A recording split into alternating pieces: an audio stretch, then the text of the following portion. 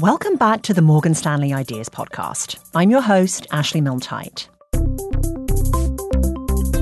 We've covered a lot of financial ground in the past 2 seasons of this show. We went all the way to Tucson, Arizona to learn about alternative energy. We found out how the auto insurance industry might be disrupted while riding around in a self-driving car. We talked to some of the top business experts in the world. But for season 3, which starts next week, we're changing things up. In our upcoming season of the Morgan Stanley Ideas Podcast, we're focusing on unexpected markets. For 6 straight episodes, we'll explore a market you've maybe heard of or one you think you know all about and flip the coin. We'll show you the other side and find out what's making these seemingly traditional markets a little different.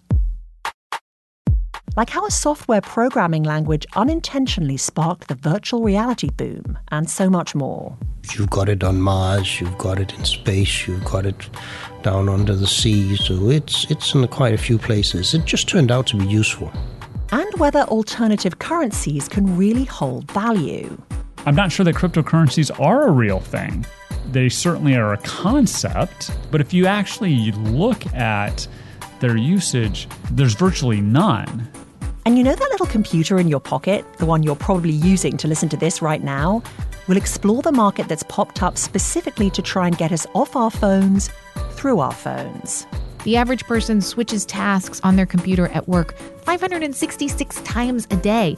Am I cognizant of all those times? Absolutely not. It's like we've been taken over in some way. We'll feature all of these unexpected markets and so many more on this season of the Morgan Stanley Ideas Podcast, coming soon to a podcast platform near you.